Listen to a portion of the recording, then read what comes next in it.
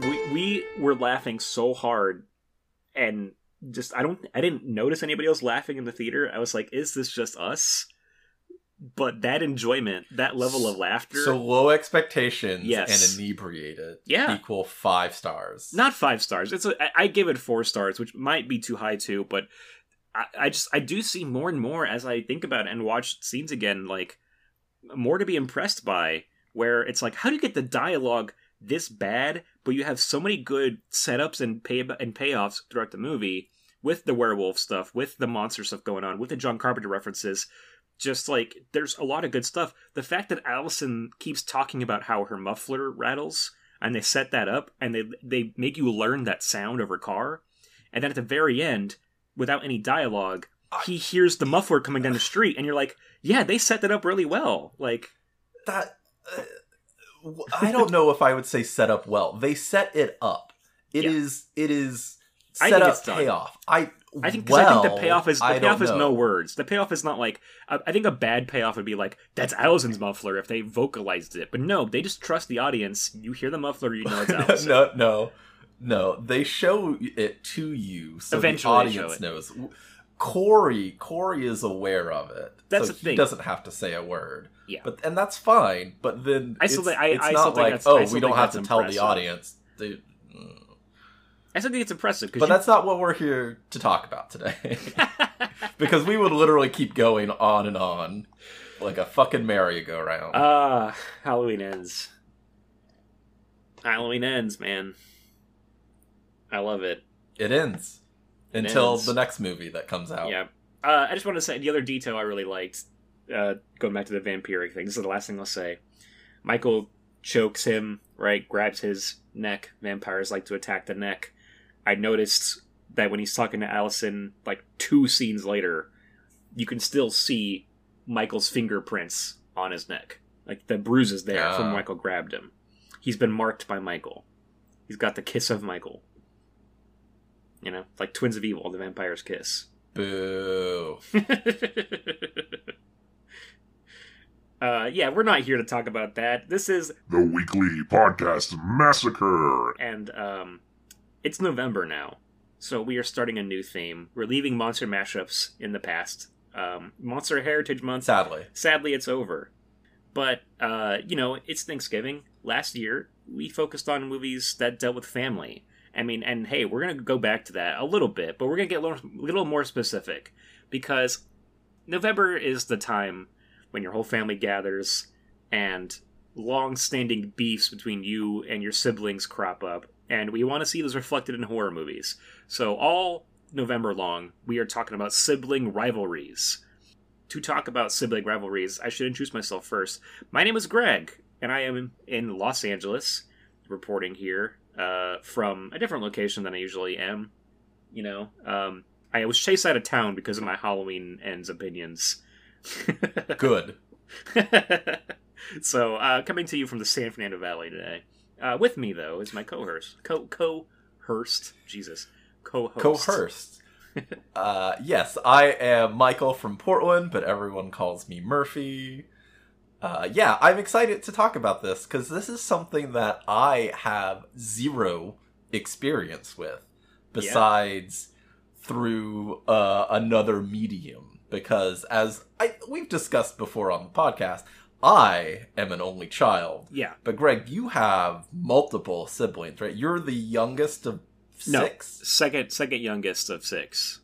Yeah. Okay. 2 of those are half siblings. And then I have, from the same parents, I have 3 siblings. So, yeah. Okay. A lot of us, yes. And I live with my younger brother. We rent an apartment together. So, I'm still in close contact with him. And with my other siblings, we're all pretty close. Lifelong friends, which is something I can definitely talk about, the context of this movie, too. This movie gets into it a lot. We are talking about 1988's Pin. Are they all in California? One of them is in Utah. Actually, no, sorry. Okay. My half-brother and my full sister are in Utah. The rest are in California. Yeah, and kind of just coincidence that they both ended up going to Utah. It wasn't like they planned it out or anything. Yeah. But yes. You should probably just give the title of the movie again, because I was talking over you. Yeah, we were talking about 1988's Pin, directed by Sandor Stern. Great name there. Written by Sandor Stern, but based on a novel by Andrew Niederman, who also wrote the book The Devil's Advocate. Yeah. Which is kind of interesting. A bunch of his novels. I mean, he wrote quite a few. And then there was one he had that was titled Child's Play. Yes. And I went, hold on a second.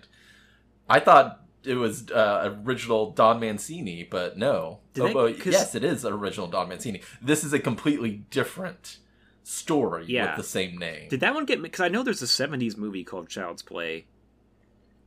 I can't... And it's kind of got big stars in it. I'm wondering if that's based with the same book. It came out, I think, a few years before the movie did. Okay, gotcha. And that's why I was like, maybe this is it. But no. Wow.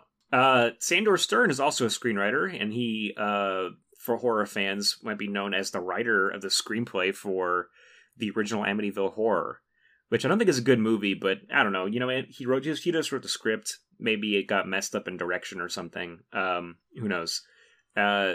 It's also Canadian production, and Sandor Stern, if you look at his filmography, he's done a ton of television work, and to me, this movie at times feels like a TV movie. It definitely has that aesthetic. It was a direct-to-video for America. Right. It was like straight to VHS, and yes, it definitely has that feeling of not quite... a high budget production, and then there are some really random nudity that I don't know why it's in here. I don't think there's anything. I mean, I don't mind it. Trust me, I don't mind it. But I think it's a good. I don't understand. I actually thought I did remark. I wrote it down in the notes that they held off on nudity till now, but it is at a crucial moment. I think that they do hold it off to the right time. You know what I mean? Because we'll get into it, but it is a point where, Leon really has to make the decision. You know what I mean? But it is of a fact of, you did not need to physically show it to us, the audience. You could have gotten away with a PG-13 rating, allowing more people to view this movie. It really is just... It's so random of why it's there. And you could just have her... in a brassiere, or just I might come have down, it behind. I might come down on not random. I think it's really important at that point that he faces the full temptation. You know what I mean? Of you could be quote unquote normal. Here is what you quote unquote should be into. You know what I mean? Right, but it's not necessarily showing it to us.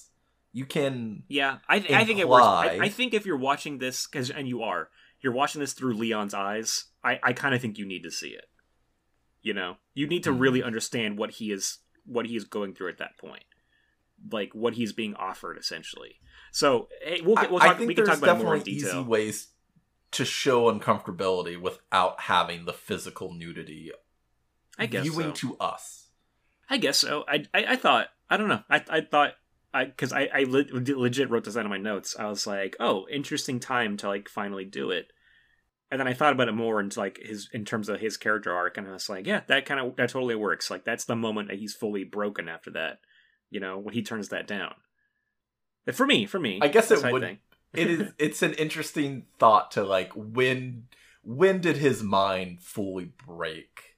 Yeah. Well, I think there's two key points where it's the classic Simpsons thing of if you go frame by frame, you could see his heart breaking. You know what I mean? You can see the exact moment. So let's talk about it more in depth. So written and directed by Sandor Stern, Pin is a 1988 Canadian horror movie about a young man named Leon, played by David Hewlett, and his sister, Ursula, played by Cynthia Preston. They are being raised by their father, Terry O'Quinn, as Dr. Linden. We got him back. I think the same year as his stepfather, right? 1988? That sounds right. Stepfather was 87. Okay, 87. So right after, he is jumping right back into playing, psychopath father. Creepy father figure. Yeah, not exactly psychopath in this movie, but he's pretty fucked up. And And there's one line in particular I was like, oh, what kind of life does this guy have? Because, like, well, I'll talk about that line a little later on. But, yeah, great Terry O'Quinn. We have Bronwyn Mantle as Mrs. Linden. Eventually we meet Patricia Collins as Aunt Dorothy. And then John Piper Ferguson as Stan Fraker to kind of round out our main characters. So, the character of Pin, there's one more actor in this movie. Did you get this? I did see, and I don't know if I can believe it. There were some lines. There were some lines where I was like, "Oh, there's a little drawl on that line that is him." But the character of Pin, who is a lifeless, anatomically correct, like medical dummy. Yeah, baby.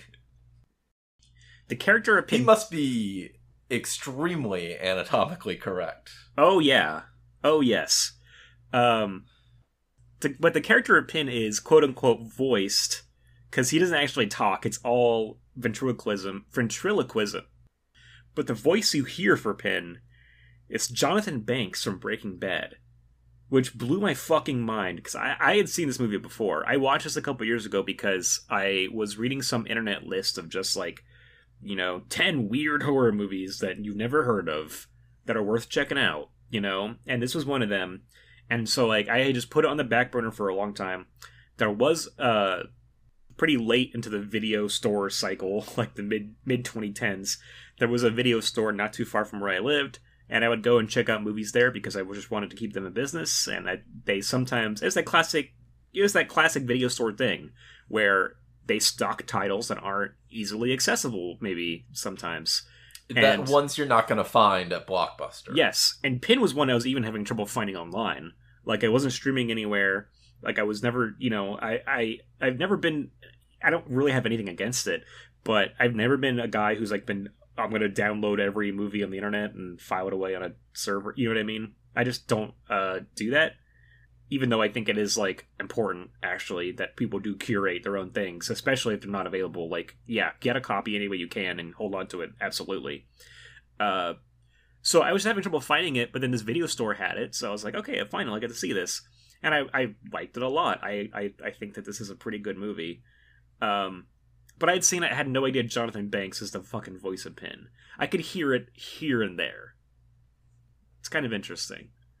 It is interesting. I was going to say, I watched this. There is a whole uploaded version on YouTube. That's how I watched it too. I don't know if that's the one that you watched as well. But as much as I was chiding the nudity, I do really love when nudity gets past, like, the artificial intelligence and is on YouTube. It's, I can go into another search finder and get, millions of naked women, but I do really enjoy it when it's on something that it's not supposed to be on. Yes, absolutely. Yeah, I agree. And it's just weird that this is up there. The video I watched, too, they was kind of helpful because they dropped a few bits of trivia in. But was the one you watched, was it, like, hosted by two guys, like, chain-smoking and drinking wine? I did notice that there is a version, I think it was, like, Full Moon's YouTube channel. Yeah. That was I saw that one. I noticed it because it was like 15 minutes longer than the one I watched. I was like, am I missing footage? So that's the one I'm talking about. Yeah, because I just looked at my history because I figured I'll give them a shout out. Newcastle After Dark is the channel. Oh, that's what it is. Yeah. Okay. But it's like two guys, just clearly two horror fans, and they do the Joe Bob thing. They introduce the movie, they cut in the middle of it just once, it seemed like, and talked about a bit of trivia and stuff like that. But it was fun. Oh God, Greg, is this our future? Probably, yeah. Which no. I don't mind. I don't mind it. Hey, look, this seems like fun. But because these guys one was like smoking a fat stogie, like a huge cigar. They're both drinking red wine. The other guy, I think, either had a cigarette or a joint or something. Like they were living it up, talking about Pin. But I appreciated their input because like they said Jonathan Banks in the middle of it. And I was like, what the fuck? Are you fucking kidding? Like I hadn't scrolled that far down on IMDb. So, let's get into the plot, I suppose. We can start talking about that. So we open up on a group of kids. Classic kid pranks going on. they are coming up on this house at the end of this little clearing where there's some woods. Pretty nice house. They see a figure in the window, and they're debating whether it's a real person or a dummy. And of course, you get the classic, hey, if you're not scared, why don't you go up and see? So one kid is brave enough to do it. He climbs up like the house, gets close to the window. When he gets close to there, he sees the figure. Its eyes move and look at him. And it says something like, help me? It says, help me. Yes, which is scary as hell. Yikes. Yeah, very creepy. Really good creepy opening. Although, I was thinking maybe we shouldn't have done that because that might make the final reveal in the movie a little more impactful. Right?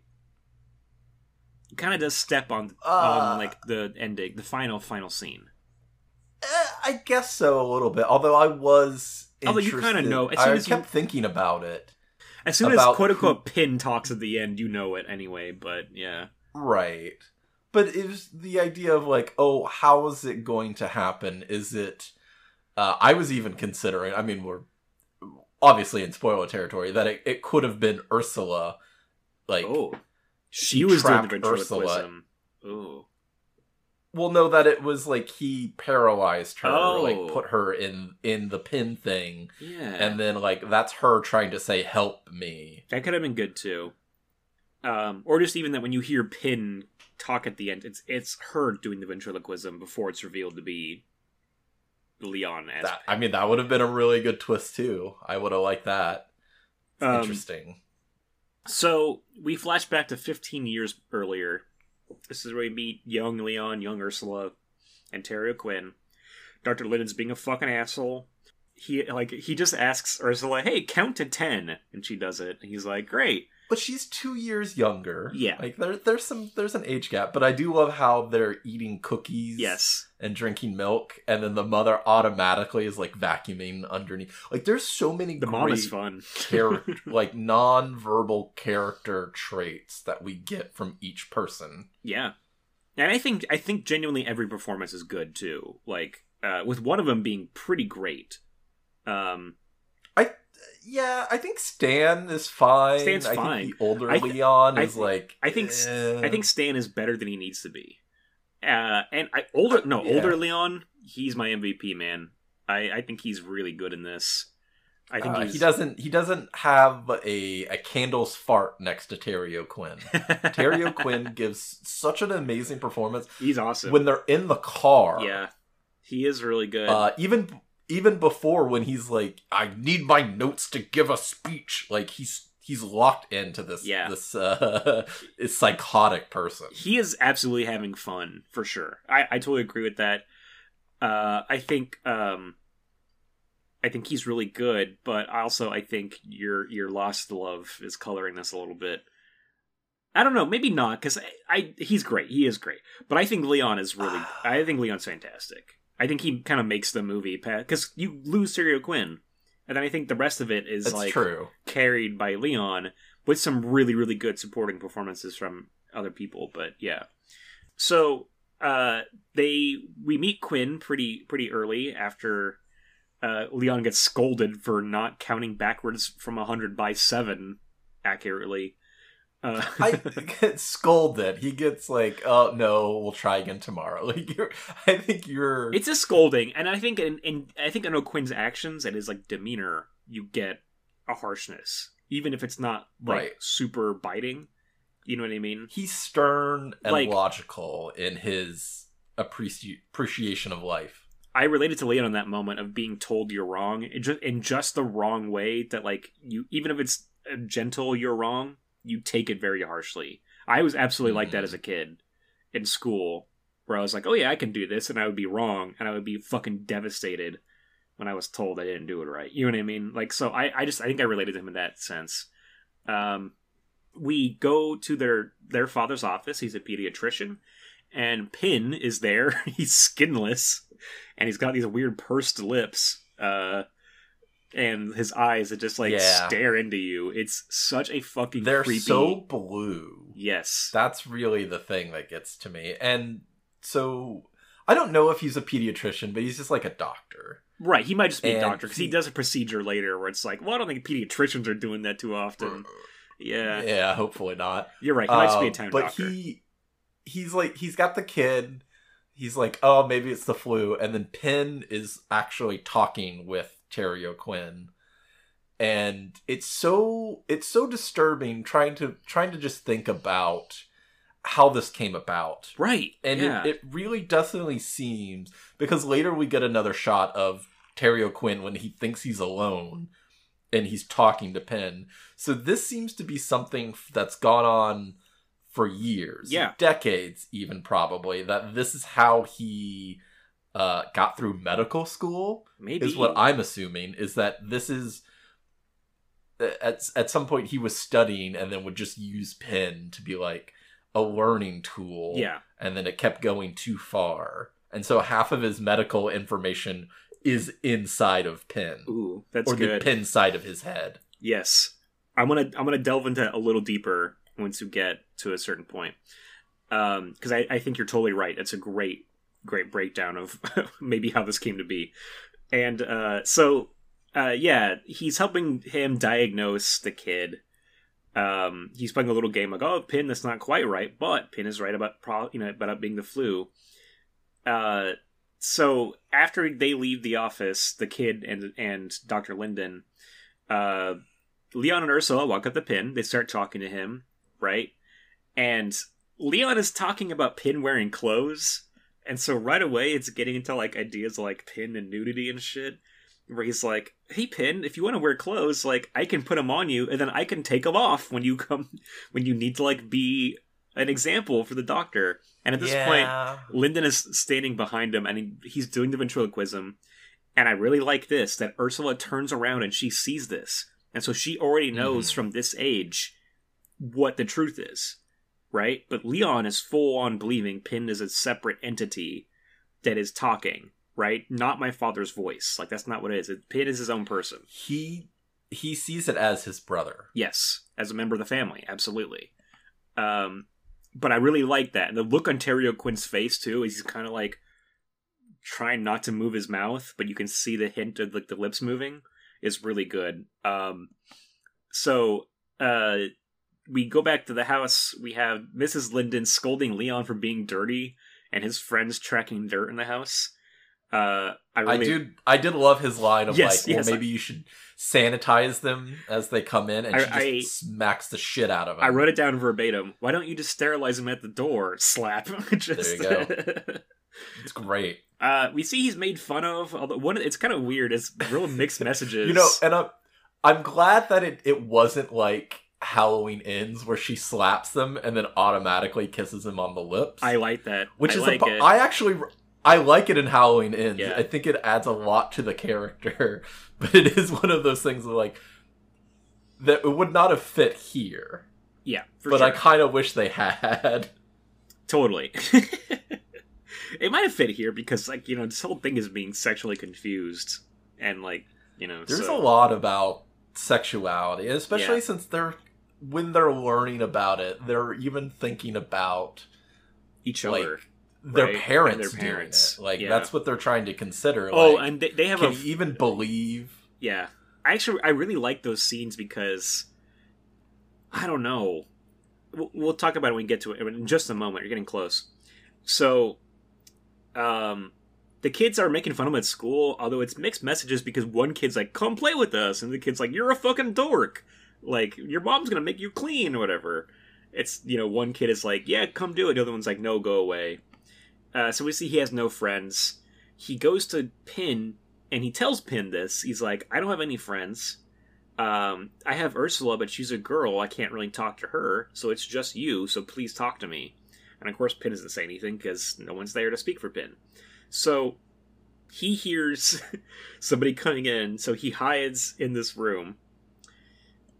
And this is where a nurse comes in. She's just kind of talking about business. So bizarre. She sees no one's around. She's like, well, Penn, it's time. How many times has she done this with Penn? What first gave her the idea? Was it a scene, the dong on Penn, where she's like, well... I guess so. Well, when he's in the seat, he has like a little towel over his lap, and she goes over and like pulls up the towel, like, And you have to think, that thing's got to be cold, right? And like very uncomfortable. Like room temp? You should just buy a fucking dildo, woman. Like, I don't understand. Is it the rush of, like, I'm doing something I shouldn't be? In the office, yeah. Is it just... It also did make me think of Dahmer, although this is, like, a couple years, but, like, when he had that mannequin. There's just something about a skinless man, you know? Yeah. So she fucks Pin. There's no other way to say it. She puts him on the table, she gets on top of him, and she fucks Pin. No. Or, she puts Pin on top of her. I misspoke. Which is even weirder. All while Leon's, like, just kind of doing the Macaulay Culkin face in the corner, just like, oh, shit, oh, no.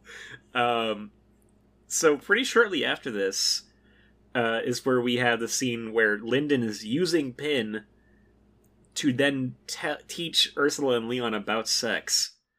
Oh, you know what it is? That's right. No, they find, like, the nude magazines or whatever, right? Right. And Ursula's in bed with Leon, showing him this stuff. And he's clearly not trying to, like, talk about it. He's kind of trying to dismiss it. But she's like, you think Mom looks like this? He's more interested in the what do you call it? Like a musical ballerina doll that Pin gave her for her birthday. That's right. And then she's more interested in the nudie magazine. Yes. But she's like, yeah, do you think Mom looks like this? And he then slaps Ursula because, like, he's asking about Pin. And she's like, oh, he's just an office dummy. She calls him a dummy. Yeah. Yeah. So then when they get caught with the porn is where Dr. Linden brings them in to have Pin explain sex and biological changes. He says everybody has a need. If people didn't have a need, then humanity would just stop existing because no babies would be born. So they refer to it as, like, when a man has a thirst for water. Yes. Did Pin create the term thirsty? He had to, because everyone's so thirsty for him, you know? I think we really cracked something with this movie, Greg. That, like, culturally, we found, like, a starting point. That's just it. It's Pin is the spring from which it all flows. Yes. Also, I was wrong. This is the scene where Ursula turns around and sees Dr. Linden mouthing the words. Right. So this is where she learns that Pin is not a separate person, that it is her father's voice. And it's like, this is where they start talking about sex, and Ursula's like, I'm sure Mom, like, cleans his penis with yes, which I thought was very funny. She says some product. Right. That was great. But just to finish out that sex talk scene, though, that's where, interesting line, Pin / Dr. Linden says, if a person is normal, they feel the need. Which... that's true. And we know in our day and age, that's maybe not necessarily true, right? We have asexual people who don't desire sex, who don't feel sexually attracted to anything or anybody. And that can be a normal aspect too of life. Like, yeah, normal is not a great word for that. Yes, but then so afterwards, it seems like a bad time. It's just very odd because Leon's like, he has absolutely no care, but then Ursula's like, I can't wait till I'm thirsty. Yeah, exactly. It's gonna be a lot of fun. And you're like, you're 7. This is weird. But great moment, just again to end that sex talk scene. There's so much going on, where he's like, okay, let's start with the human male sexual apparatus, is how he says it.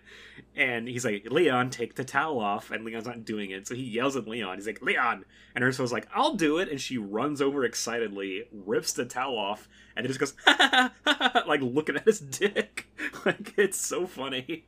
She's like, you're right. It is very strange due to her age, but... Greg, are you telling me, like, they don't laugh when you show your penis? Like, that's what always happens to me. No, I'm more used to just, like, a quiet awe, you know? Like a, oh, sorry. We can stop doing that. All right, moving on. We get another time jump. Yes. Okay, so now they're in high school. Somebody is writing on Leon's locker, calling his sister a tramp, basically, saying, hey, if you need an easy one, hit up Ursula. If you need an easy screw, Ursula yes, thank you. That's it. Yes, that's it. Right. He goes, there's a dance going on in the gym, and this is where we meet Marcia, Oh, I didn't look up who played her. Marcia is who's played by... in love with Leon. Yes. But he is so dismissive. He's looking for Ursula. Yeah. She's played by Helen parking lot. Udy? Udy? Right. So yeah, Marcia's just like, Leon, let's dance! And he's like, I gotta find Ursula. He runs off. He goes to the parking lot. Big Back to the Future moment, kind of, where he rips the door open. Yeah. Yanks the guy out that Ursula is currently having sex with in the car. And punches him out. Just like starts beating the shit out of him. Being like, stay away from my sister. Again, I really like the actor playing Leon. He's kind of traditionally handsome, but he also kind of has fucked up teeth a little bit. You know what I mean? Well, like, I guess so. He has crazy eyes. He does. The haircut is very like preppy. And he's always in a suit. He's very well dressed. Yeah. They're very rich, it seems. What I like about Leon is that he's just on the cusp of being normal. You know what I mean? Like, he doesn't look psychotic. Like, he has the eyes, but again, and Marcia's into him. Like, he is so close to being like a quote unquote normal person. He just has Pin in his head that is like fucking him up. You know what I mean? These ideas about Pin have warped him. And so one of the things that I kept thinking about with this movie is he's very much a Norman Bates yes, type. Totally. And from the outside, everything seems fine. You upset Norman just a little bit, and that's when it's the cracks are more easily seen. And then even with like the ending of the movie, where he's basically catatonic as the person that he was, half being. Like, there's a lot of Psycho references or like storyline plots that they kind of follow. Yeah, and Leon very much is a sympathetic. It's sympathy. Because it really is a nature versus nurture. Much like with Norman. Yeah. Like, there's almost no other way that he could have been because of, A, his mother's genetics, B, the way that his mother is raising him. And, like, flip side, Leon is pretty much, there's no other way for him to be after. Yeah. It's more about, his mother absolutely has something to do with it too, but it's more his father and Pin, right, than... like Norman's with his mother, and his sister. I think Ursula adds a fire to him. He does not know how to feel definitely. About. Yeah, totally. Well, he takes it out in his poetry. Yes. Oh, but just that idea to them, the sibling of it. Well, all right. Look, never mind. Maybe I should. When you're children, you don't know about this stuff. And as siblings will talk about things with each other where you're like, we shouldn't be talking about this, right? Like, and thankfully with my siblings, we all kind of like realize there's a line you don't cross when you're talking to each other. But also you want your sibling to be someone you can go to in times of trouble. So it's kind of complicated,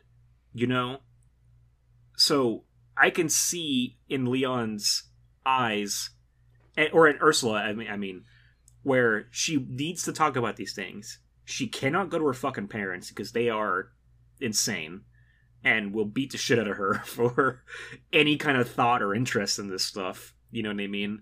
Well, Leon does the same. Like, Leon does the same. If she says that D word, yes, but who else? She gets slapped to shit. But who else does she have to talk to? You know what I mean? So I kind of understand that having siblings too, where it's like there's things I need to talk about. I do feel like I can trust you as a sibling, lifelong companion.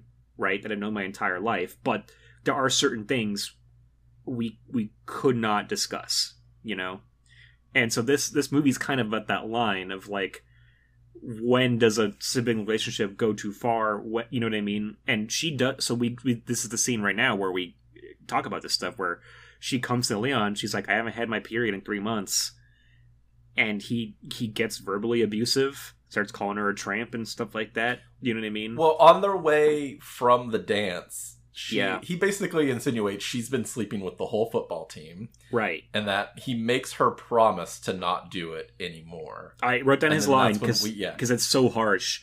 He says, I'll tell you right now, I don't want a sister who's a tramp. If you ever do it again, you can forget that I'm your brother. Which is so fucking hard. Like, and again, this actor playing Leon kills it. So we learn she's 15 and she thinks she's pregnant. Leon says, hey, we should go to Pin. Like, he's going to know what to do. And she's like, at first so confused. Crazy. And then I like this moment in terms of her acting, because she could make the decision right here to say, you can see it on her, and, on her face, that she's like, Pin's not real. But then she realizes, oh wait, Leon still believes he's real, and I don't want to upset him. So I'm going to change what I'm going to say here, and I'm going to be like, Pin doesn't talk to us without father. Like, you see her make that choice, which I really loved. Yeah. So he's like, well, Pin's just loyal. That's because Pin's loyal. But this is a real problem. We have a serious problem. He'll help us because we need him to. Yes.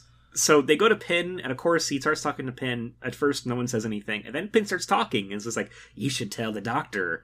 And she's like, oh, well, now Leon's doing it. So she's really seeing how deep Leon is. They do the great shot of, like, focusing on Leon's lips. So we see, like, the little bit of movement. Yeah. Yes. Cut to Ursula getting an abortion. From her father. Yeah. And this is the line. This is where I talk more about Terry O'Quinn's past, because he's kind of ranting about his kids.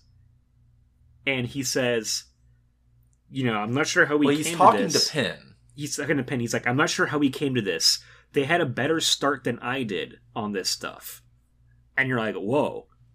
What the fuck was your childhood like? That this is a better start? And that, to me, leans into, like, maybe the origins of Pin, where it's like, how fucked up was he?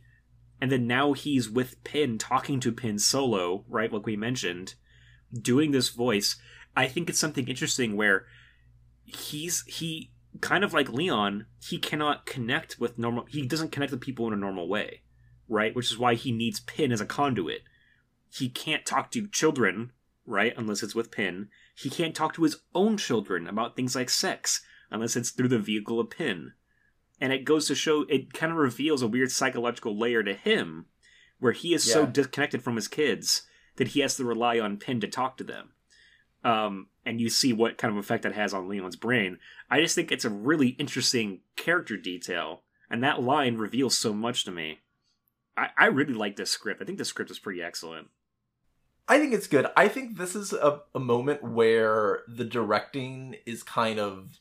it's kind of so-so at times, yeah. It's a little lacking. I think what would have been really kind of impactful is that, I mean, they're doing the abortion in the room where Pin is sitting. Right. And, like, there needed to be some sort of, like, as he starts it, Ursula, like, looks over and sees Pin staring at her, and then so she, like, looks the other way as it's happening. Like, we needed to have Pin feel more like a presence in the room as that's happening. Yeah.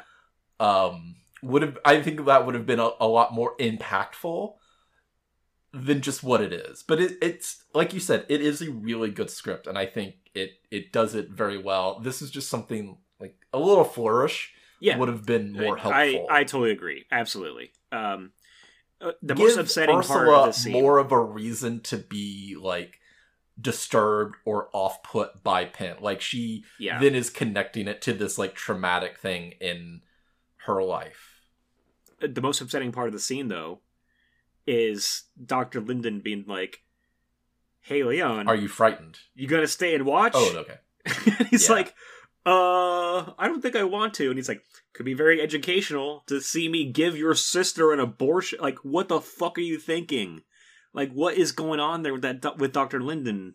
Is it just like a punishment thing for Leon? Is it him like, hey, this is somehow your fault too for not taking care of her? Like, sit here and look at the consequences?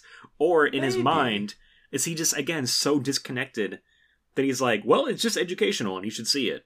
You know what I mean? And he just is not considering how Leon feels about any of this, or like Leon's sensibilities at all. You know, does he just not have a grasp on humans? Like, what is going on there? To a point, I don't know. It's difficult because he understands that we should keep this from the mother. Right. He has some sort of like idea about humans and their interactions. I guess maybe it is right. Like, he doesn't know how to communicate or relate or like connect besides using a proxy. Yes. So we have a little montage after this of just like Leon like talking to Pin alone. He's reading to him from his mathematics book. You know, he is kind of he's developing that relationship of him being the voice of Pin. And this is, like, the mathematics book was the thing that got me with the father as well. Like, this is how he learned. Yeah. Like, medical or whatever. It's like, it's easier for me to, like, teach it to myself, basically. Yes. Yeah, that too. Oh, that's interesting. That's a really good way to put it, yeah. So this is where we have Lyndon in the car yelling at his wife and like, we have to go back. I forgot the papers. How am I supposed to do the report? I can't give a speech without my notes. Yeah. So he's going to the office. He's speeding like a maniac. He comes in and he sees Leon talking to Pin about college because Leon was just forbid from going to the local college, right? Because Dr. Lynn's like, I want you to get out of here. He needs to get out of town. Yes, but he's like, but this is what I want to do. And he's like, no, I'm not having it, putting my foot down. So Leon's talking to Pin about this, and like Pin is telling him about college, and like, you need to have room to flourish, Leon. Basically, kind of like, again, like you mentioned, like teaching myself. It is like Leon's convincing himself that he does have to go to the school via Pin, right? Because in his mind, it's a separate person saying or agreeing with him. So and I love O'Quinn's reaction when he sees what's happening.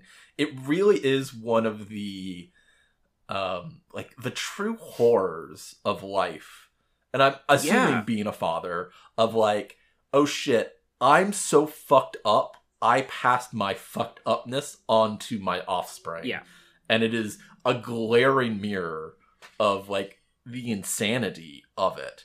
When he has to like reckon with like, this must be how I look to other, like, quote-unquote normal people from the outside. Totally, man.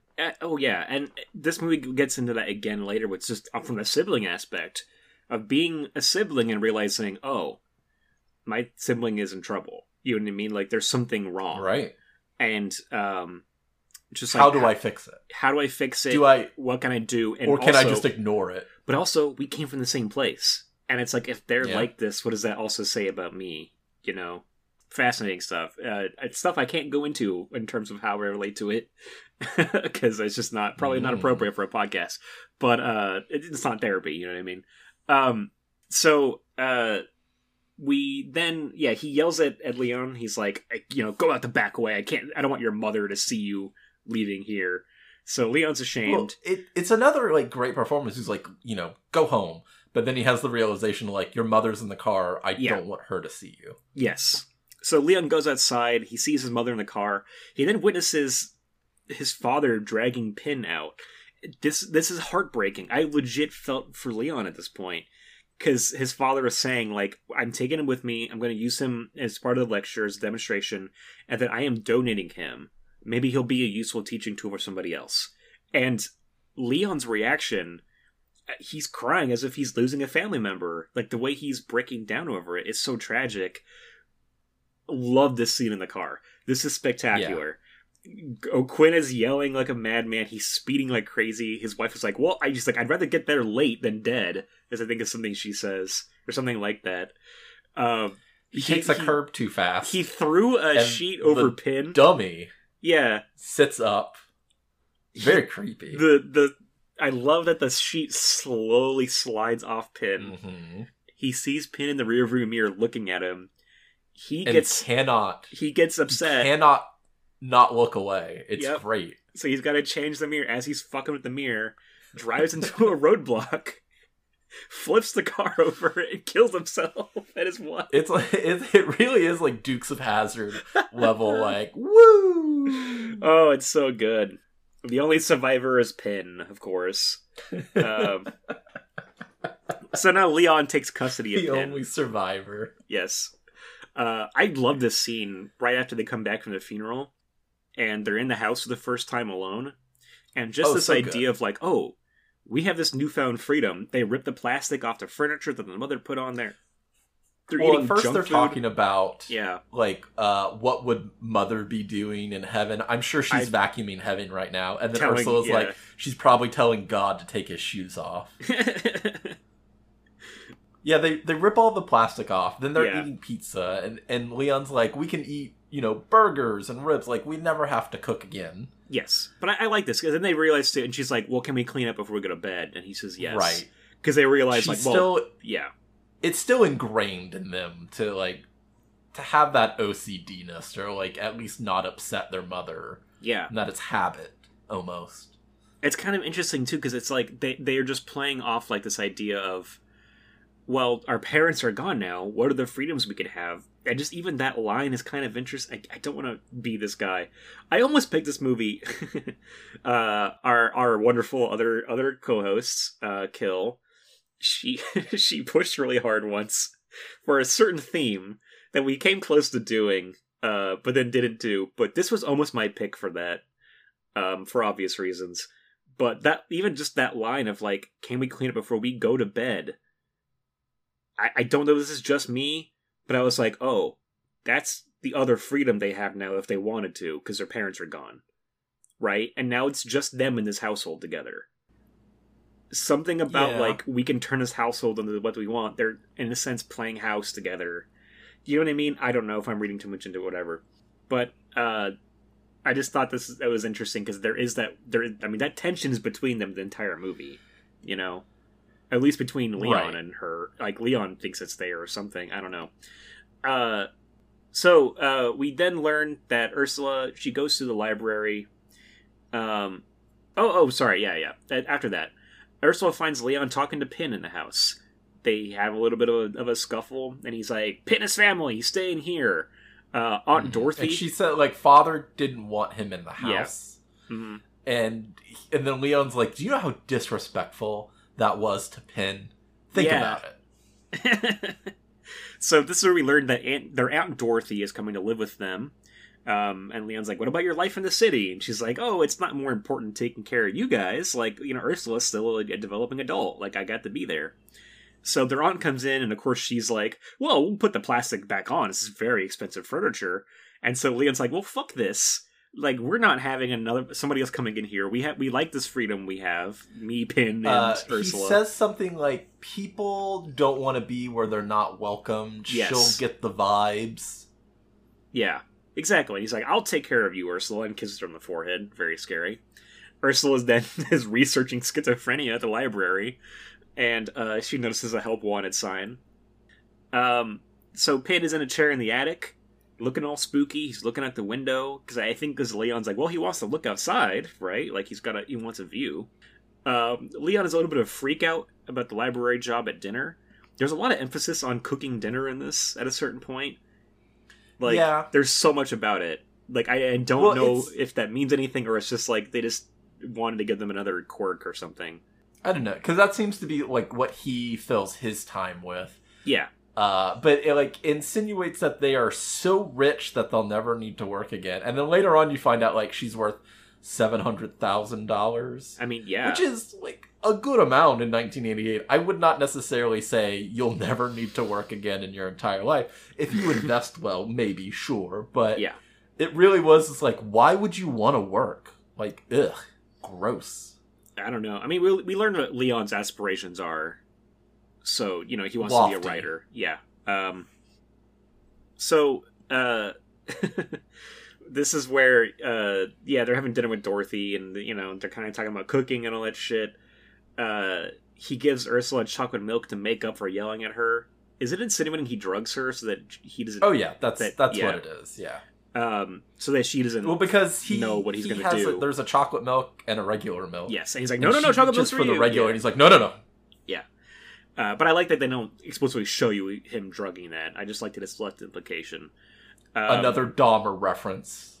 Yeah. Before Dahmer was Dahmer. Even a Twin Peaks reference before Twin Peaks. Drug the milk.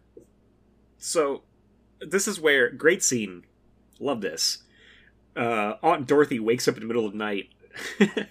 She hears a voice in her bed, which is real fucking spooky. She flips around to see Pin laying in her bed. She starts screaming. She gets up. Pin is being, of course, puppeted by Leon. I like this. He kills her without actually doing anything, right? He just put Pin in the bed and made him stand up. She dies of a heart attack. She has a heart attack. She had a bad ticker. That's exactly what the policeman says the next day. Well, of course, I love that. Bad ticker. the awesome moment because Pin is watching her body being taken away from the attic window. And then I like that like Ursula sees that and then Pin like moves out of the window so like Leon pulls him away. I like that. That's great. Pin now wears a suit just like Leon as he starts dressing him in his father's clothes. It is very funny Ursula's reaction to it. Like she comes home and he's like, "Go look, come here, I want to show you." And then he doesn't, like, she's in shock, and then he's like, "I think you look very nice, Pin." Like he's like trying to insinuate that's what she should be saying. Because there's a moment where you see him wearing the suit, and then like I think it's the next scene is where Pin gets skin. That's right. That's right. He gets skin and hair. Which, that's holy shit, yeah. If you thought Pin was creepy before, this fucking look is so scary. The skin is like sagging off of him in a way. And of course you got the dead eyes and like the hair that looks like Leon's vaguely. Like, it is quite an image. Major kudos to them for that design, because it really gets under your skin. Pin is now eats at the dinner table with them. Ursula does not like this. She's freaking out about it. Leon demands that she apologize to him, and he says that if she can't accept Pin, she's not allowed to live there. So this is where we meet Stan Fraker at the library. He's very into Ursula.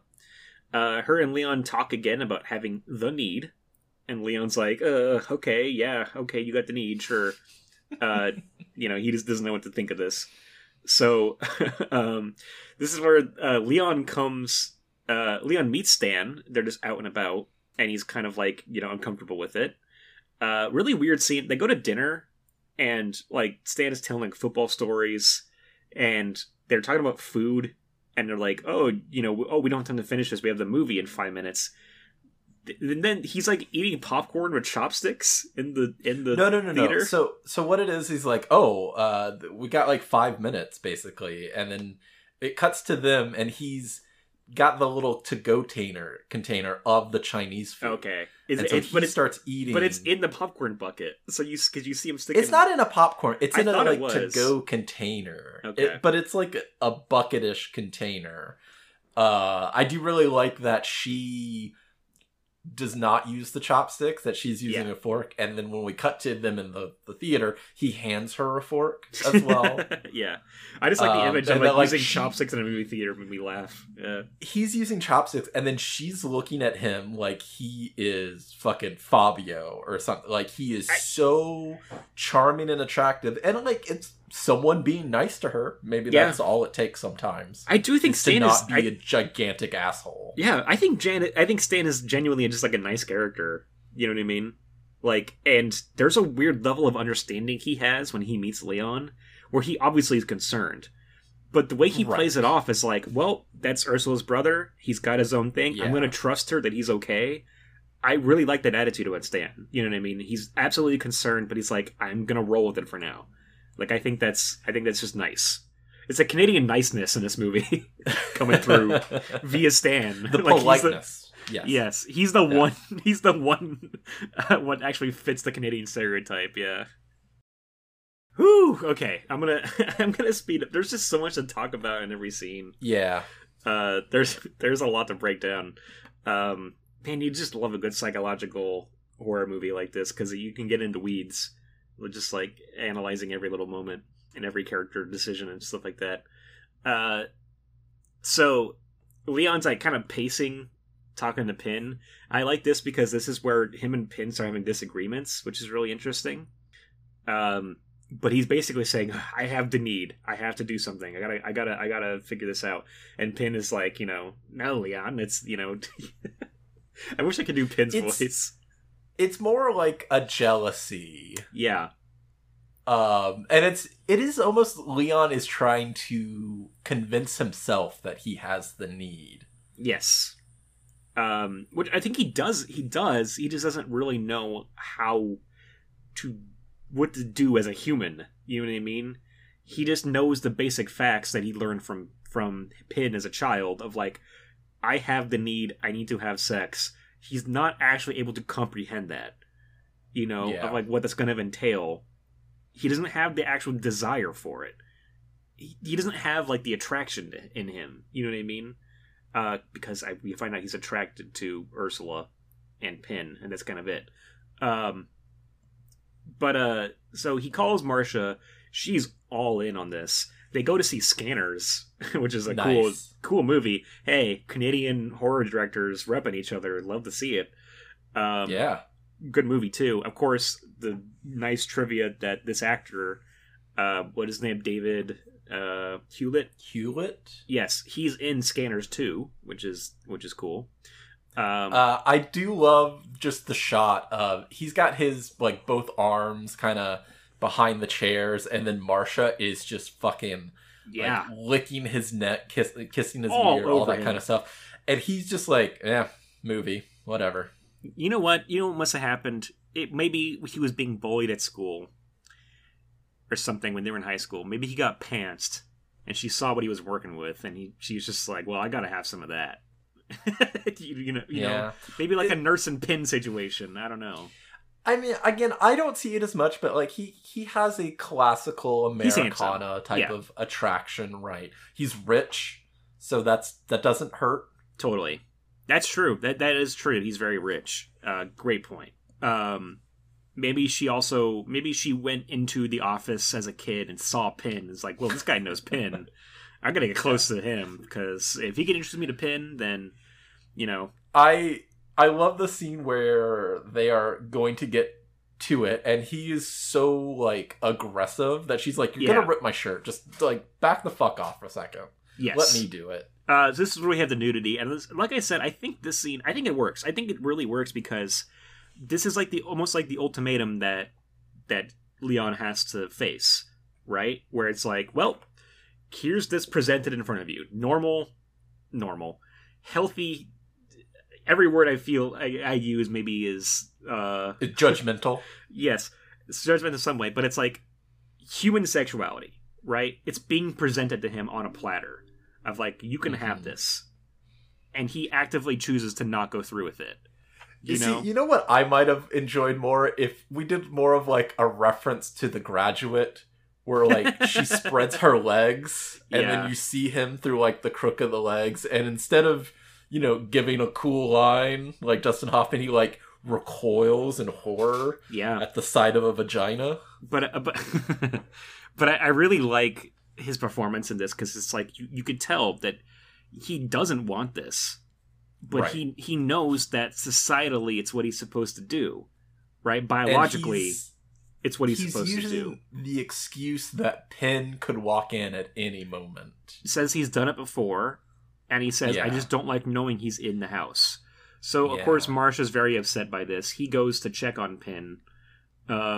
Marcia's trying to leave. Oh, at the same time, I think it's the same time that Stan and Ursula are banging in her room, and she gifts him with the watch that beeps on the hour. It's his room. Oh, it's his room. Okay. Yes. Well, she gives him the... that's right, because they're not home. Yeah. Okay. We get Chekhov's Casio watch. Yes. It beeps on the hour, yeah. So, Marcia is, like, trying to leave. She's looking for a jacket. The house is completely pitch black. She finds it. She puts it on. Pin starts coming in the room in a fucking motorized wheelchair, laughing at her. Just like, ha ha ha, just like, again, very creepy stuff. We set this up earlier as well, that Leon is good with, like, remote control cars. Yeah, that's right. Like, even building one. Yeah. Smart guy. I mean, you know, it makes it more tragic, too, this whole thing. So, you were right on the head of the nail with this. It is a tragedy more than anything else. Totally. We talked about Halloween Ends. Halloween Ends also a tragedy for a very similar reason. Another case of a frustrated young man, you know what I mean, latching on to the wrong quote-unquote father figure, you know what I mean, and acting out. Pin has just as much personality as Michael Myers. You are right there. Honestly, a blank slate. Pin is way more dynamic than Michael. I will say that for sure. Pin at least can, like, pull a nurse, you know? Pin is Cary Grant next to Michael's. Michael Myers is a virgin. Yeah. as far as we know. Maybe, I mean, who knows what he got up to in that mental institution? That's true. There could have been a nurse. There could have been a nurse in there. I don't know. I don't want to go. You know, maybe in the zombie version. Yeah, that's more of a zombie thing. Oh God. Yeah. Oh no. Is that what he means? But I was good to you? Oh no. I was good to you. I gave you all those hand jobs back in the day. Remember, I let you give me all those hand jobs. No, God damn it! All right. We strayed far off the path. Yeah, Ursula comes in at the last minute and helps Marcia escape. Thankfully, Marcia doesn't get killed by Pin or Leon. The next day, Leon's like, "Oh, hey, I'm sorry. Invite Stan over for a dinner as an apology because I was rude to him and I should be supporting you." Let's just forget that whole thing where I assaulted this girl that wanted to beg me. Let's just not worry about that. So Ursula's like, "Stan's not ready to see Pin." Leon's like, "Well, he's going to be him sooner or later, so might as well bring him now." So menacing when he does it because she's like, "Let's go out for dinner." He's like, "What? You don't like my cooking?" Yes. And eventually, Stan comes over, and it's so great that automatically Stan's reaction to high Pin. niceties. Yeah. And that Leon says, "Hey, the rice. Go check the rice while I introduce Stan to Pin." Yeah. Like automatically, putting it out there, we're doing this now. And then we get the introductions. Amazing reaction from Stan. Right. The look on his face was like just not understanding. He was warned. He says that Ursula told him, but he was not expecting the skin and the face. So we get into the name. Yes, which I like. Which was something I kept wondering about. Like, what? Pin? That's a really weird name, right? Like, where did it come from? So we find out. This is what Stan says. He's like, Pin was named by Ursula when she was 5, and she named him after Pinocchio. Yes. Which adds another layer to this I really love. Yeah. He never lied, so his nose never grew. But I think something else may have grown, you know? Mm-hmm. But I like this, because you're bringing in the idea, obviously the Pinocchio thing, he wants to be a real boy. You can apply that to Leon, right? Leon wants to be a real boy. But also, if Pin wants to be a real boy, and he's maybe using Leon's body to do it, there's nothing supernatural about this movie. Like, it really does, I think, in a good way. In a way I like it. It skews a supernatural reading of it. But if you do want to go that direction, that's where things end up, right? Pin takes over Leon's body. Pin becomes a real boy because he becomes Leon. Which I like that a lot. I think that's pretty fascinating. Yeah, it comes down to the real horrors in the world are humans, mankind. Right. Like we're destructive. We're the ones that create the idea of a supernatural so that we can understand the actual real, horrors and the darkness of this world. Like we have to give it some sort of non-human face because that's the only way we're going to not be so upset or just downtrodden. We need Michael Myers in a mask. Yes. Yeah. And it's a human mask, but also a very non-human look. Yeah. So Leon talks about wanting to be a writer, specifically a poet. And this is where he's like, "Can I read you guys some poetry?" And Ursula's like, "Yeah, it's really good. Let's all hear it." Ridiculous scene. Because Leon's like, he's like, "Well, this is going to be kind of it's like an epic poem. It's kind of like the Odyssey or the Iliad, Beowulf. right?" Is that what he said? Beowulf. He says Beowulf. Yeah, Beowulf. He's like, it's in the model of Beowulf. My hero is named Testes, and he's trying to gain immortality by having as many children as possible. At this point in the story, he just had his 173rd child. Yeah, at this point, he has fathered 173 children. And this is where he's contemplating his first rape. He starts reading his whole thing. I think it's not actually, I think it's kind of interesting, an interesting poem. It's actually well written. But he gets to the point of he's going to rape this girl. She turns around and it's his own sister. And of course, everyone in the room's like, okay. So and then Leon's upstairs. He's talking to Pin. And Pin's he's like, it's my first, I really like Stan. It's I read my poetry and he genuinely really liked it. And Pin's like, this is good, Leon. This is a good sign. I love Pin's voice so much. Jonathan Banks, man, I know there's a lot of vocal effects on him, but it's still great so stuff. Well done. Yeah. It's so creepy. So he comes downstairs, he hears Stan and Ursula talking about him, and Stan's of course like, he needs psychiatric help. Like, he's talking about raping his own sister, and she's like, well, it's just a poem. You know, like, I know what's wrong with him. I've read every book about schizophrenia in the library, but he's my brother and I love him, and I want to take care of him. He's not dangerous. You know, more tragedy. Again, but this is weird for her to say after she saw him assaulting Marcia with Pin in a motorized wheelchair. Yeah. But I still think in terms of being, know better. In terms of being about siblings, you forgive them because you feel deep down that you know who they are and that he's not that type of person, right? That's what she says. So I get it in terms of just like wishful thinking. You're a little delusional. You don't want to admit that they have this problem or are dangerous. So I like it for that reason. Stan, to his credit, it's just like, well, she says this, okay. When Leon calls him the next day and it's like, hey, come over and let's talk about a surprise party for Ursula, Stan's like, no, I don't. It's not like I have something else going on, football practice or anything like that. It's like, yeah, okay, kind of is now okay, and he's like, yeah, and also they say 3 more times, great dinner, Leon. Like, that is there constantly. That line is the most said line in the movie. So they goes over to the house and he gives him a drink. Of course, it's drugged. He starts passing out. I really like this because this is not something you see a lot in movies.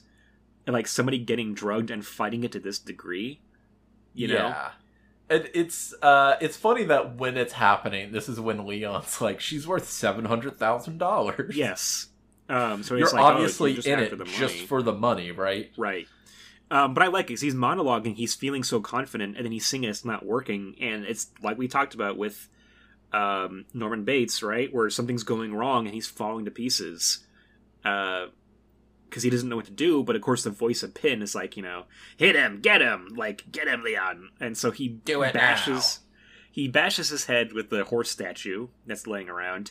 And of course Stan loses his watch under a couch, and we can make sure that they focus on that for a second. So then Pin's like, you know what to do. Did you not learn anything from your mother? Like, gotta clean up the blood, how take to clean the body out to the river. Great stuff. Love it.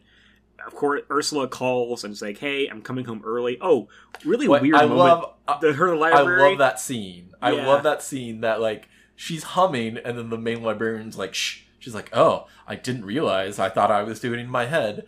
And she seems like she's going to be chiding her. It's like, ugh, I can tell when a woman or girl's in love. Take the rest of the afternoon off. Yeah, she is a real bitch.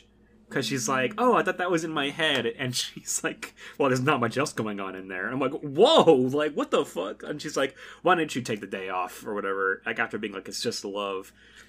She's being nice in, like, the most backhanded way. Right. You know? But she straight up calls her dumb. Like... It's not that she's saying dumb. Scene. She's like, it's that she's so infatuated that there is nothing else going on. That he is the sun and the moon, the stars. She's everything, you know. It is just that weird quirk to that scene, though, that makes this movie so good to watch. Because, like, it's very chiding. Nothing just happens normally in this movie. There's a nice quirk to, like, every scene. You know what I mean? Like, there's something strange going on. Like this librarian. It could just be hey, you know, it's not very busy today. Why don't you take the day off? But no, we have to have this scene where she, like, gives her this backhanded thing. I don't know. I really like that. Well, it's to show us that, like, how head over heels she is for Stan. But then just giving flavor to the librarian character. Like, it's such a minor role, but they give her something, which I really like.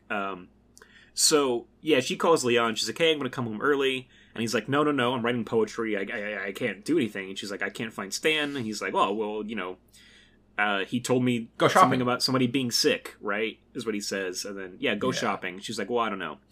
So he's talking to Pin, and Pin's like, you know, well, you know, why don't you just hide the body in the woodpile, then come back and clean up the blood? So he does that. He puts him in the woodpile. And, you know, she comes home. he's being all awkward. He's like, Stan said there was a sick relative. Maybe he called the library after you left, you know? And she's just, like, not sure about this. She goes into the room where the attack happened, and she hears the beep that Chekhov's she finds watch. a big wet spot. Yes, that too, and then the beep. She realizes something's gone horribly wrong. Yes. So this is all happening. They get into a screaming match. Leon, in a panic, runs to talk to Pin, right? He's like, what do we do about this? She comes running into the room with a fucking axe, swings at it. We go into slow-mo as Leon screams no. A little bit of a time jump to the police showing up. They find out that Stan is still alive. Maybe a little bit of a cop. I kind of appreciate it because I like Stan enough. You know what I mean? It's fine. Yeah, I didn't mind too much. Like, I feel like some people might be upset that, you know, Leon doesn't actually commit any murders in this. But it's also not that type of movie. It's little more debatable with the aunt. Right. Yes, that's true. That is really the only, like, so the parents die, but that is straight accidental. That's completely Terry Quinn's fault. Or was it Pin? Pin causes him. Yeah. Yeah.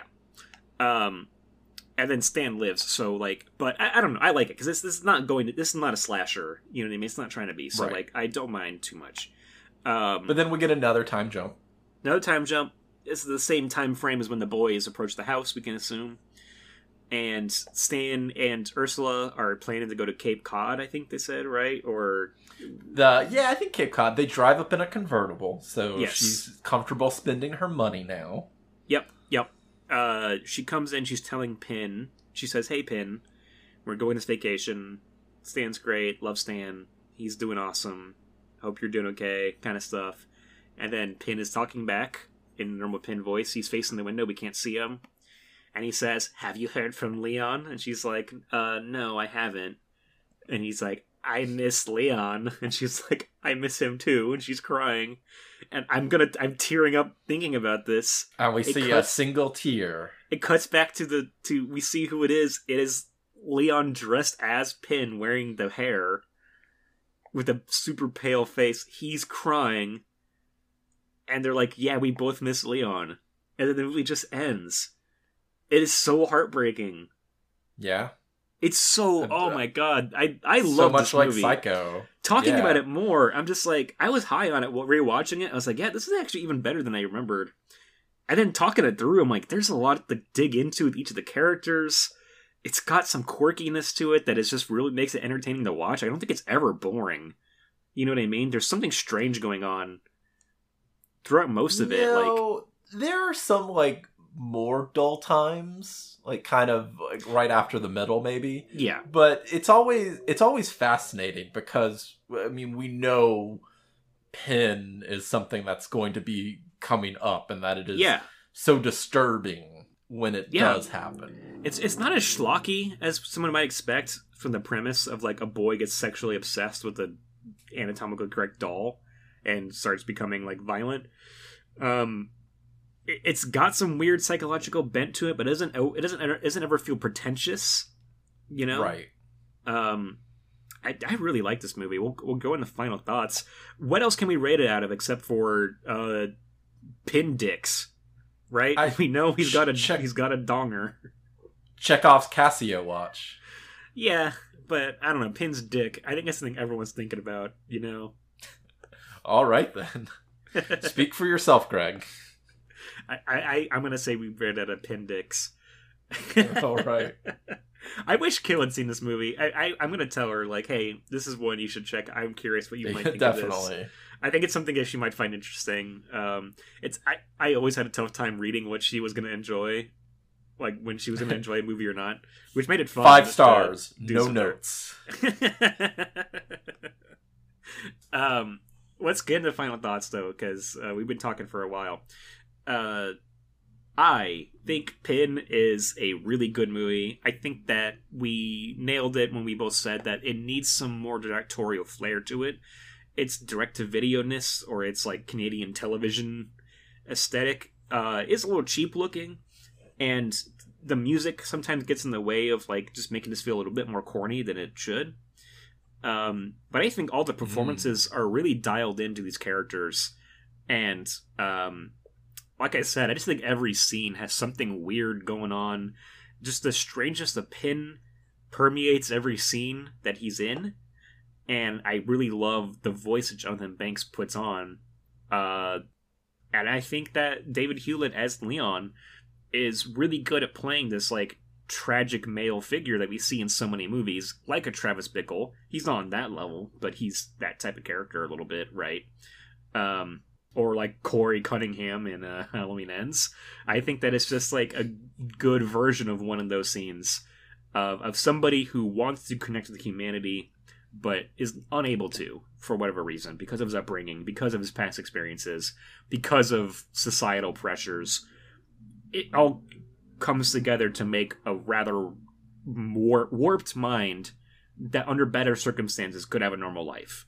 I like these types of stories a lot, and I think Pin adds a nice, weird, strange flavor to it. And so I'm going to say this is an even 4 Pin dicks for me. Wow. I think it's really solid, and I really enjoyed revisiting it.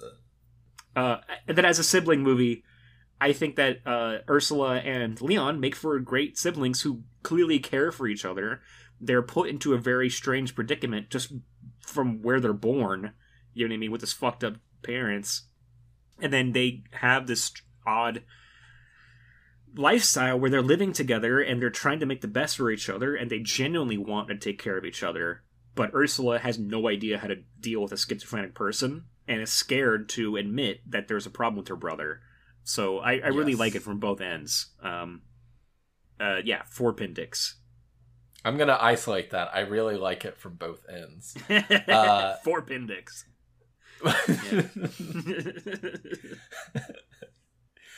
Yeah, I agree with a lot of what you're saying. I think it's a very moody movie. I think it's effective in the creepiness that it is like setting up for. All of the Pin scenes are very disturbing, with just like cutting to this inanimate object that has a voice coming from it, and like you are continuously like off put when it's happening.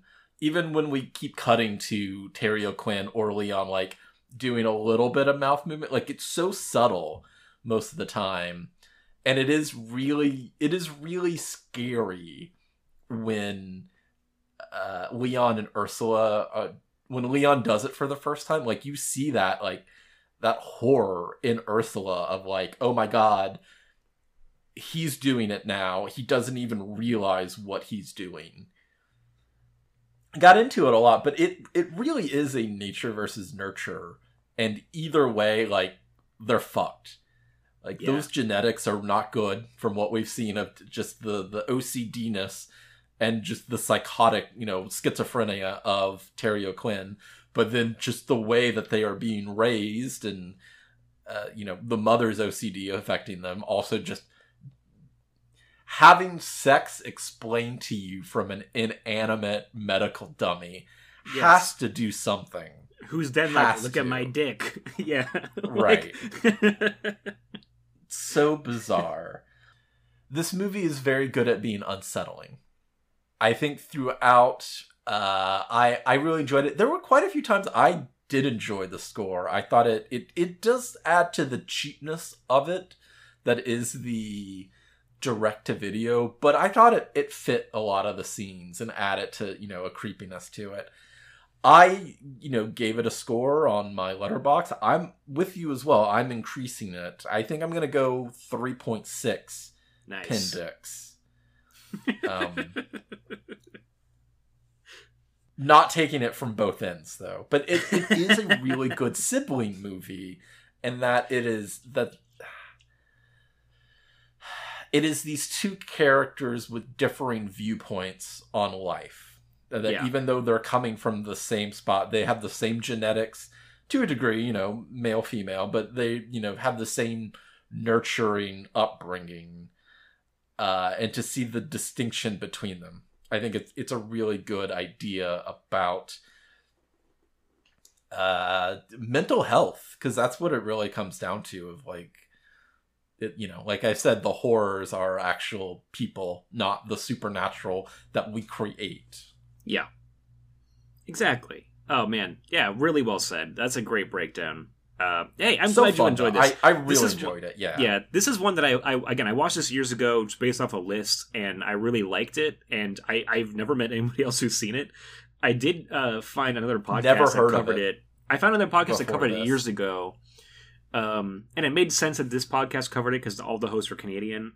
It's called the Witch Fingers Podcast, hosted by, I think all three of them write for Rue Morgue magazine, but it could be wrong. Okay. But they're Canadian writers and horror fans, and they talked about Pin, and they really enjoyed it. So, like, I think it's more of a Canadian classic, but not really well known in the States. Sure. It's kind of a deep cut Canadian classic.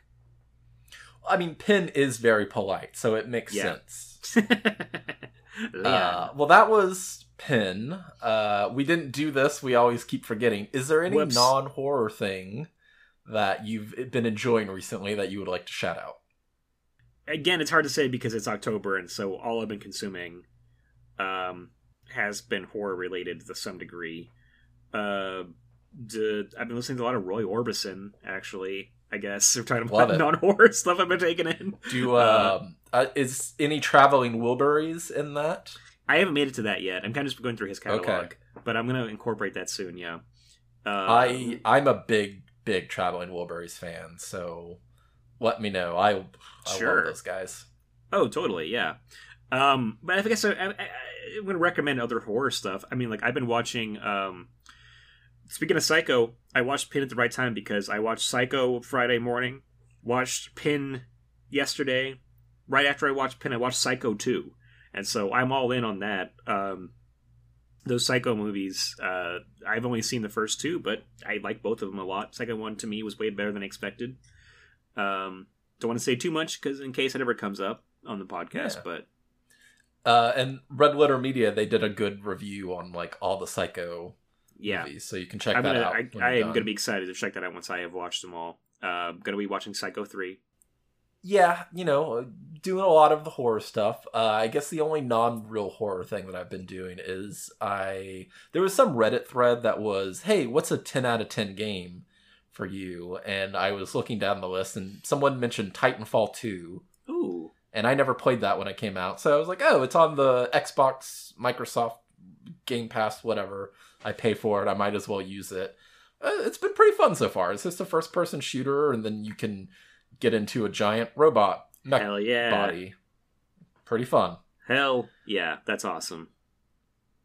I've heard good things. I played the first one a bit, and I remember just kind of like thinking it was fun, but not getting too invested. Yeah. I didn't have Xbox when they were coming out, and the second one I think was PlayStation, but I just never picked it up. And it's fun. It's enjoyable. Just killing time till God of War 2 comes out. Yes. But next week, we're going to be continuing the sibling rivalry theme, and we are going to talk about the 1987 Joel Schumacher classic, The Lost Boys. There are two sets of brothers in the movie, so that's where we're taking it. Two great sets of brothers, we'll say. I mean, tipping our hand, it's a classic. Most people I know like The Lost Boys. So, like, it's been so long since I've seen it. I only really remember, like, the very end. It's cool. It. Like, we'll talk about it. Grandpa's line, yes. Yeah. We'll talk about it, but I was in Santa Cruz where they was shot not that long ago. And let me tell you, that movie captures the vibe of a space so fucking well. Yeah, it's cool. All right. Well, we'll talk about it next week, though. I'm very excited. Please rate, review, subscribe anywhere you get this podcast. You can always reach us. weeklypodcastmassacre@gmail.com for our email. We have both Twitter and Instagram, both @weeklymassacre. So hit us up. Let us know if you have the birds and bees talk with your siblings as well. If you believe yourself to be an epic poet along the lines of, Beowulf and Homer, all those types. If, let's see, you have a Casio watch that beeps on the hour every hour. I don't know. I can't think of anything to cap that with. You know, if you eat Chinese food in movie theaters, you know, if you have ever fucked a doll, I mean, hey, well, hold on. Let's not take that one. That's going to be a lot of people, Greg. If you currently feel the need, if you currently are feeling the need, yeah. If you are thirsty right now, let us know. And until next time, I didn't say this in the discussion, but there is a great point where Leon or Ursula tells Leon that she told Stan about his poetry, and his reply is, "My poetry's private." Oh boy. Until next time, why don't you just sterilize him at the door? Bye. Bye.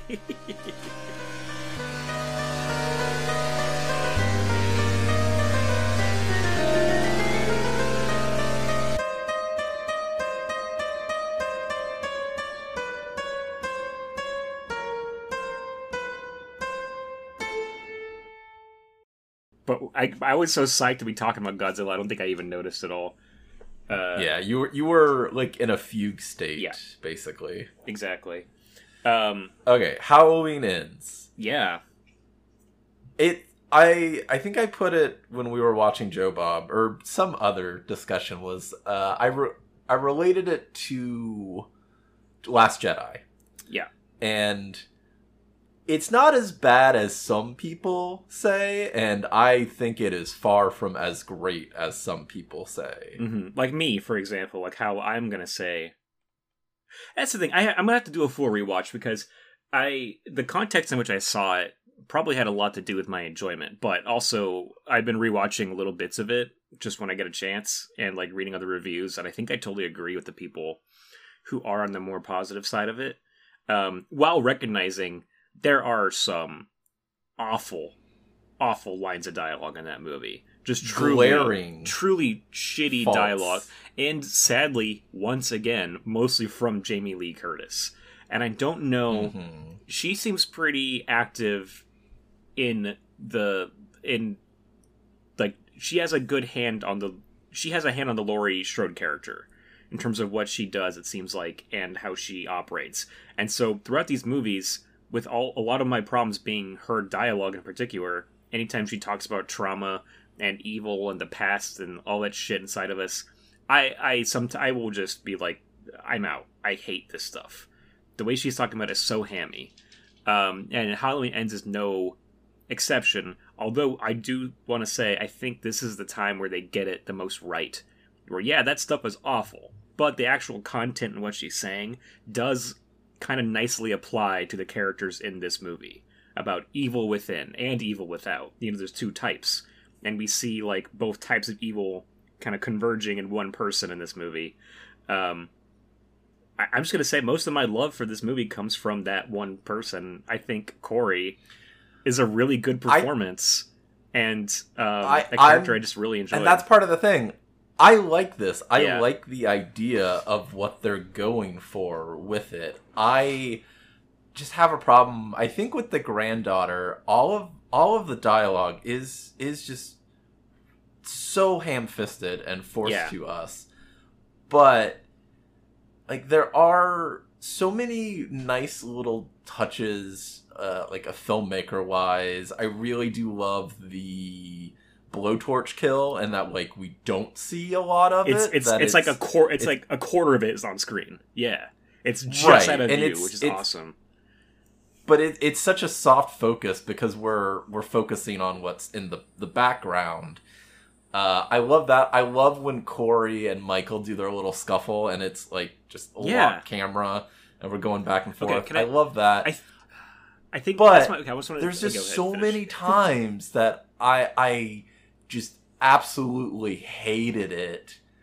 A lot of it didn't make any sense. Of like, Michael pulled Corey down there, but then didn't kill him until after they did the Vulcan mind meld, which was just... It's strange. That I think is where it jumped the shark. It's a really weird way to do it, but I liked it for a couple reasons. I think the fact that they have him look into an eye and like see the flashback of the kid dying, I think that just confuses things a lot. I think there's a way you could do that scene to make it really good, and to still get across what they're getting across. Because I saw some Letterboxd review, they called it vampiric, this movie, and I was like, oh yeah, that's kind of cool, that's interesting. And then as I was watching it, and then going back and rewatching those scenes in particular, Michael in that sewer cave, people have like referenced it, right? They're saying it's like Pennywise, and like he's infecting the whole town, starting from the sewers, which is true. But I keep getting, when I look at this version of Michael, I really love the mask, because it looks different, it's burnt, it's withered, he's ancient, right, looking, and he's feeble. He feels like a mummy from a classic Universal Mummy movie. And the sewer is his tomb. I love that they keep the... the two fingers. Yes. But it's just, it's so stupid of like, oh, he's weak because he hasn't killed anyone. They say he's been pulling people down there for years. Right. Like, I'm so confused about his motives of why he went from killing Judy Greer to then, oh, I'm gonna go hide in a sewer. That stuff, it's kind of strange. It gives me the impression that, like, I think I was just hearing or reading somewhere that initially this was going to be 2 movies, like David Gordon Green's series. It was going to be the 2018 reboot and then 1 sequel. And I kind of wonder if Kills literally just became filler, because that's what it feels like looking back. You know what I mean? It's like, well, what are we going to do with this middle movie? Sure. How about we just have Michael massacre a bunch of people, and then we'll try to, like, ham-fistedly shove in some messaging there. Do you know what I mean? They took like the message and for Kills, and then the action of what should be happening of Ends. Because you could go straight from 2018 to Ends and really not miss anything except for Judy Greer is dead, right? Like, that's the only thing that is not going to track fully.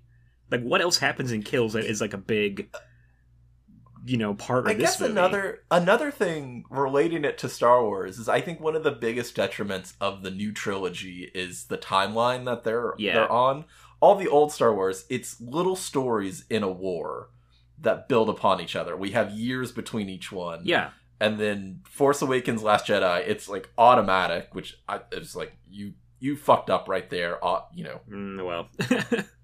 first step. In some ways. And then they did that thing here as well, where like Halloween and Kills is like the same night, right? And then Ends is 4 years later. You're right. It's actually literally the same, like, jumps in time, basically. That's very funny. Bizarre. Yeah, I was gonna say, just on a pure enjoyment level, like, this is way better than Kills. I think there's a lot more to appreciate about it. But one thing in particular, the people who like Kills always cite, like, the brutality of it. I'm like, hey, if you're looking for just a fucking brutal slasher, Kills has got some insane like gore work and really like wild murders going on, which is true. But my thing with Kills, and I think it's part of Gordon Green's like attempt at like talking about politics or like commentary, whatever. All of the victims in Kills are like innocent old people for the most part. You know what I mean? Or it's like returning characters from the previous movies getting fucking brutally slaughtered. Or just like just random people who do not like... And that's part of the horror aspect. Of course, I don't deserve it. But it just ends up feeling like really fucking mean and unenjoyable to me when it's just like, yeah, awesome kill, but it's like an innocent old black lady. You know what I mean? Like, that's not fun to me. Compared to Ends, but that's the slasher thing of Myers. That's the thing of Myers, of course. It just, when you get so much of it in a single movie like Kills, I'm just like, all right, enough. Like, I have seen enough of this. With Ends, literally with the exception of one person, everybody that gets killed is a fucking asshole, which I really liked about it. The kid at the beginning, the kid at the beginning is a dick, right? All the bullies, you got the nurse and the doctor, the DJ. All of them, like in the classic slasher sense, deserve to be killed, which also puts you on Corey's side, which is great. I think it's a really good way to double down on, like, we're having our slasher fun, and also your killer becomes your protagonist. Like, I thought that was a really fun way to do that.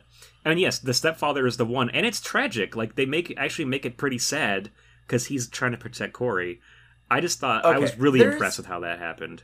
There's so much interesting about it. It to me, one of the things is like it'll do something so well, and then it'll undercut itself almost automatically. It also does that. Yes. I really love the like hand stab through the knife. He pulls it out, grabs Laurie, but then the granddaughter comes and breaks it. Like, in the most overly comedic sound effect of all time. It's WWE like, stuff. I loved what you just did, and then you just pulled the rug right out from under me. I think another one of the things about it is that the best thing about Michael is that he's not exactly supernatural. Yeah. Is that I think this one is really playing pure evil. But they make it to a point of like, well, he... gains power from killing someone when it more looks like he's just coming in his jumpsuit. Well, okay, but I was going to say, I love both aspects of that, because my favorite thing about the original Halloween is that there's, of course, so many ways to, because Michael is a blank slate, you can read into it so many ways, but that movie is hammering in that, in my opinion, that it is a psychosexual thing for Michael. He kills his sister right after she has sex, right? After being a voyeur and watching them.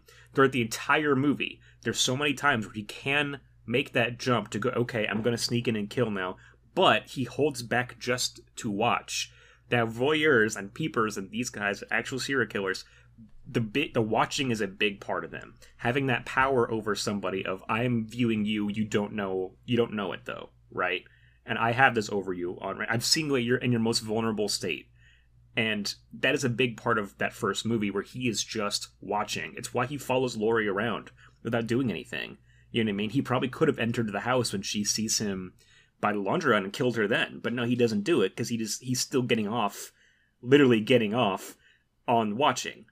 And so when he does that there, it's a very sexual thing because like Corey's even like laying on the ground.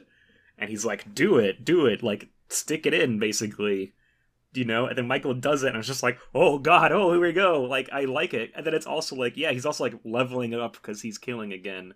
It's like, you're having it both ways. I love it. That's the problem. I think they want to have their cake and eat it, and too. for me, they mostly do it, Have him jizz his pants, that's fine, like, I gain power from every soul I take. I'm like, oh my god. Yeah, I just think, I mean, look, it's heavy. It's nowhere near done as well as the original Halloween, but it is getting back to the idea of like, yeah, you're simultaneously seeing the man and the myth. You know what I mean? Like both at once. You get the boogeyman and the human side of it. It's way more of a boogeyman, but yeah. At the end of Kills, is that he is like invincible. Fuck all of that. That stuff is so dumb. Right, but that's what is leading into this. Like, we have to take that step first. And even if it's, like, a giant misstep, they still continue. It's my opinion with Last Jedi. It was a big misstep, and they're like, well, we gotta try to course correct. And they did the same thing here. Yeah, this one, it's literally the opposite trajectory for me. Well, kind of this, it starts the same because, like, Force Awakens and 2018, I'm like, fine, yeah, you remade the first one, but worse. Good job. And in that, there's good stuff, there's interesting things, but for the most part, like, whatever. I didn't need that, personally. Mm-hmm. And then the second one, you come in with like, a take, for sure. And with The Last Jedi, just, for me, it knocks all of it out of the park on like every single level. It's like, yes, are there quibbles? Sure, whatever. But in terms of like the grander sense of what they are going for, they could not have made a movie more like in my wheelhouse. You know what I mean? Where, yeah, that's literally everything I want from Star Wars is what you laid out in Last Jedi. And that allows me to overlook some weaker moments of writing or performance, whatever. Like, I generally like everything in that movie, but I can also recognize, okay, yeah, there's some stuff that is going to bump people. I think the reaction to it is crazy overblown because it's Star Wars and people hold it so precious. That's the thing, that people are disliking it for certain reasons. Yeah. And I'm like, this is just sexist racism. Yeah. Like, there are legitimate reasons to dislike this movie. Yeah. I'm not agreeing with why you are disliking it, because that is a bad take. I don't like any of the story structure aspects. That's fine because it did with the movie. It is an oddly structured movie for sure, but I also like that swing for it. So it's like, whatever. There's just it's the thing with ends. Yeah, I am glad that it's not cookie cutter, that it's not the same, that it is trying something different. I just don't necessarily think it works. Yeah. Especially, and it's when people tell me, "Oh, it's a 5 out of 5." I'm like, 5 out of 5. That's the thing. That's the thing that no notes. No notes. That's the thing that with like Last Jedi. Like Last Jedi is a 5 out of 5 for me. I have notes, but like I just think that in terms of the pure enjoyment I get out of it, and like the way it sets off my brain when I watch that movie, I'm like, that has to be a 5 out of 5. It's like what I love about movies is what that thing is doing. Halloween Ends is not that level for me, but I think there's a lot to it where it's like, yeah, is there some stupid shit on the surface? Absolutely. Are there like weird, like ridiculous moments in there that totally invalidate the rest of the movie? Like, yeah, I don't really think the ending is good.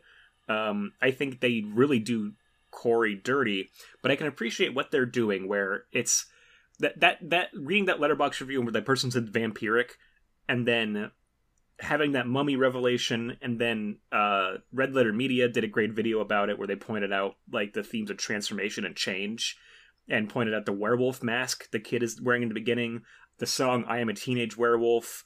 Like, there's just classic monster imagery all throughout it that I appreciated. Him in his cave is a lot like Bride of Frankenstein. In the very beginning, when you learn the Frankenstein monster's still alive, he's hiding out in this watery cave, like in the walls of it. You know what I mean? Like in this limestone cavern. Like, there's a lot of stuff there. Like when Frankenstein meets the Wolfman. Yes, that too. That's the other thing. There's like a recurring motif of Frankenstein like stuck in this cave, right? And a character coming in and discovering him there. Like, there's a million references to other John Carpenter movies. There's the Christine connection. They show the thing, and then I've been listening to the soundtrack, and it's kind of funny because in the score for that section, you can hear like a pulsing heartbeat in the score that Carpenter put in there that sounds like the Thing score. And I'm like, there's so much cool stuff going on here. You're blending classic Universal monsters and John Carpenter stuff. Like, that's sick, man. I love that. Like, and I think they nailed that. When I was watching all the Universal monster movies a couple years ago, one of the Mummy movies, it's either The Mummy's Ghost or The Mummy's Hand. It's one of those two. Not good movies. Those Mummy sequels get really boring and repetitive. And one thing they do is that they bring the Mummy over to the United States, and he is just like walking around suburban neighborhoods in like the 50s. And it's really lame because it's a really bad costume and there's not much going on. But while I was watching it years ago, I was like, this imagery does remind me of Halloween. Having this like big hulking white-faced like mass like going through these like suburban backyards. And I'm like, that is like Halloween imagery. And now we have a movie where Michael is like a mummy man in the sewer. And I'm like, things are coming full circle. Again, fine. I like it. I actually really like Corey's ending. I like his motivations and the way that he portrays it. But then you go way over the top with the Myers ending. Yep. And sure, maybe they were wanting you to laugh like at the absurdity of it, but it's such a jarring tonal shift. It is. It's a tonal mess, kind of. Yeah, I agree. Because, but then that's why I don't like understand people are like masterpiece. Yeah, I think the tonal shift it's simultaneously a flaw, but and this is the other thing. I was gonna start out by saying, my friend and I went and saw it with a real good friend of mine. I hadn't seen him in months. He just got married, and so we were celebrating that. And, like, we got a little drunk because we're like, this is going to be a shitty movie. We both hated kills. So we're like, let's have a few drinks. We're watching it. We're prepared to hate it. But as we're watching it, we are laughing our asses off at some of this stuff, right? Because it is so ridiculous. And then we kept turning to each other being like, what the fuck is going to happen next? And just that was a really fun way to watch this movie, being like, I have zero idea where this is headed, but I am interested, you know? And then when you get to the kills are graphic and crazy. We were laughing our fucking asses to the point where I was like, are we disturbing everybody else in the movie theater? Because, like, when Michael gets thrown into the shredder and you see, like, his body and head just, like, burst into goo. So I really like it from both ends.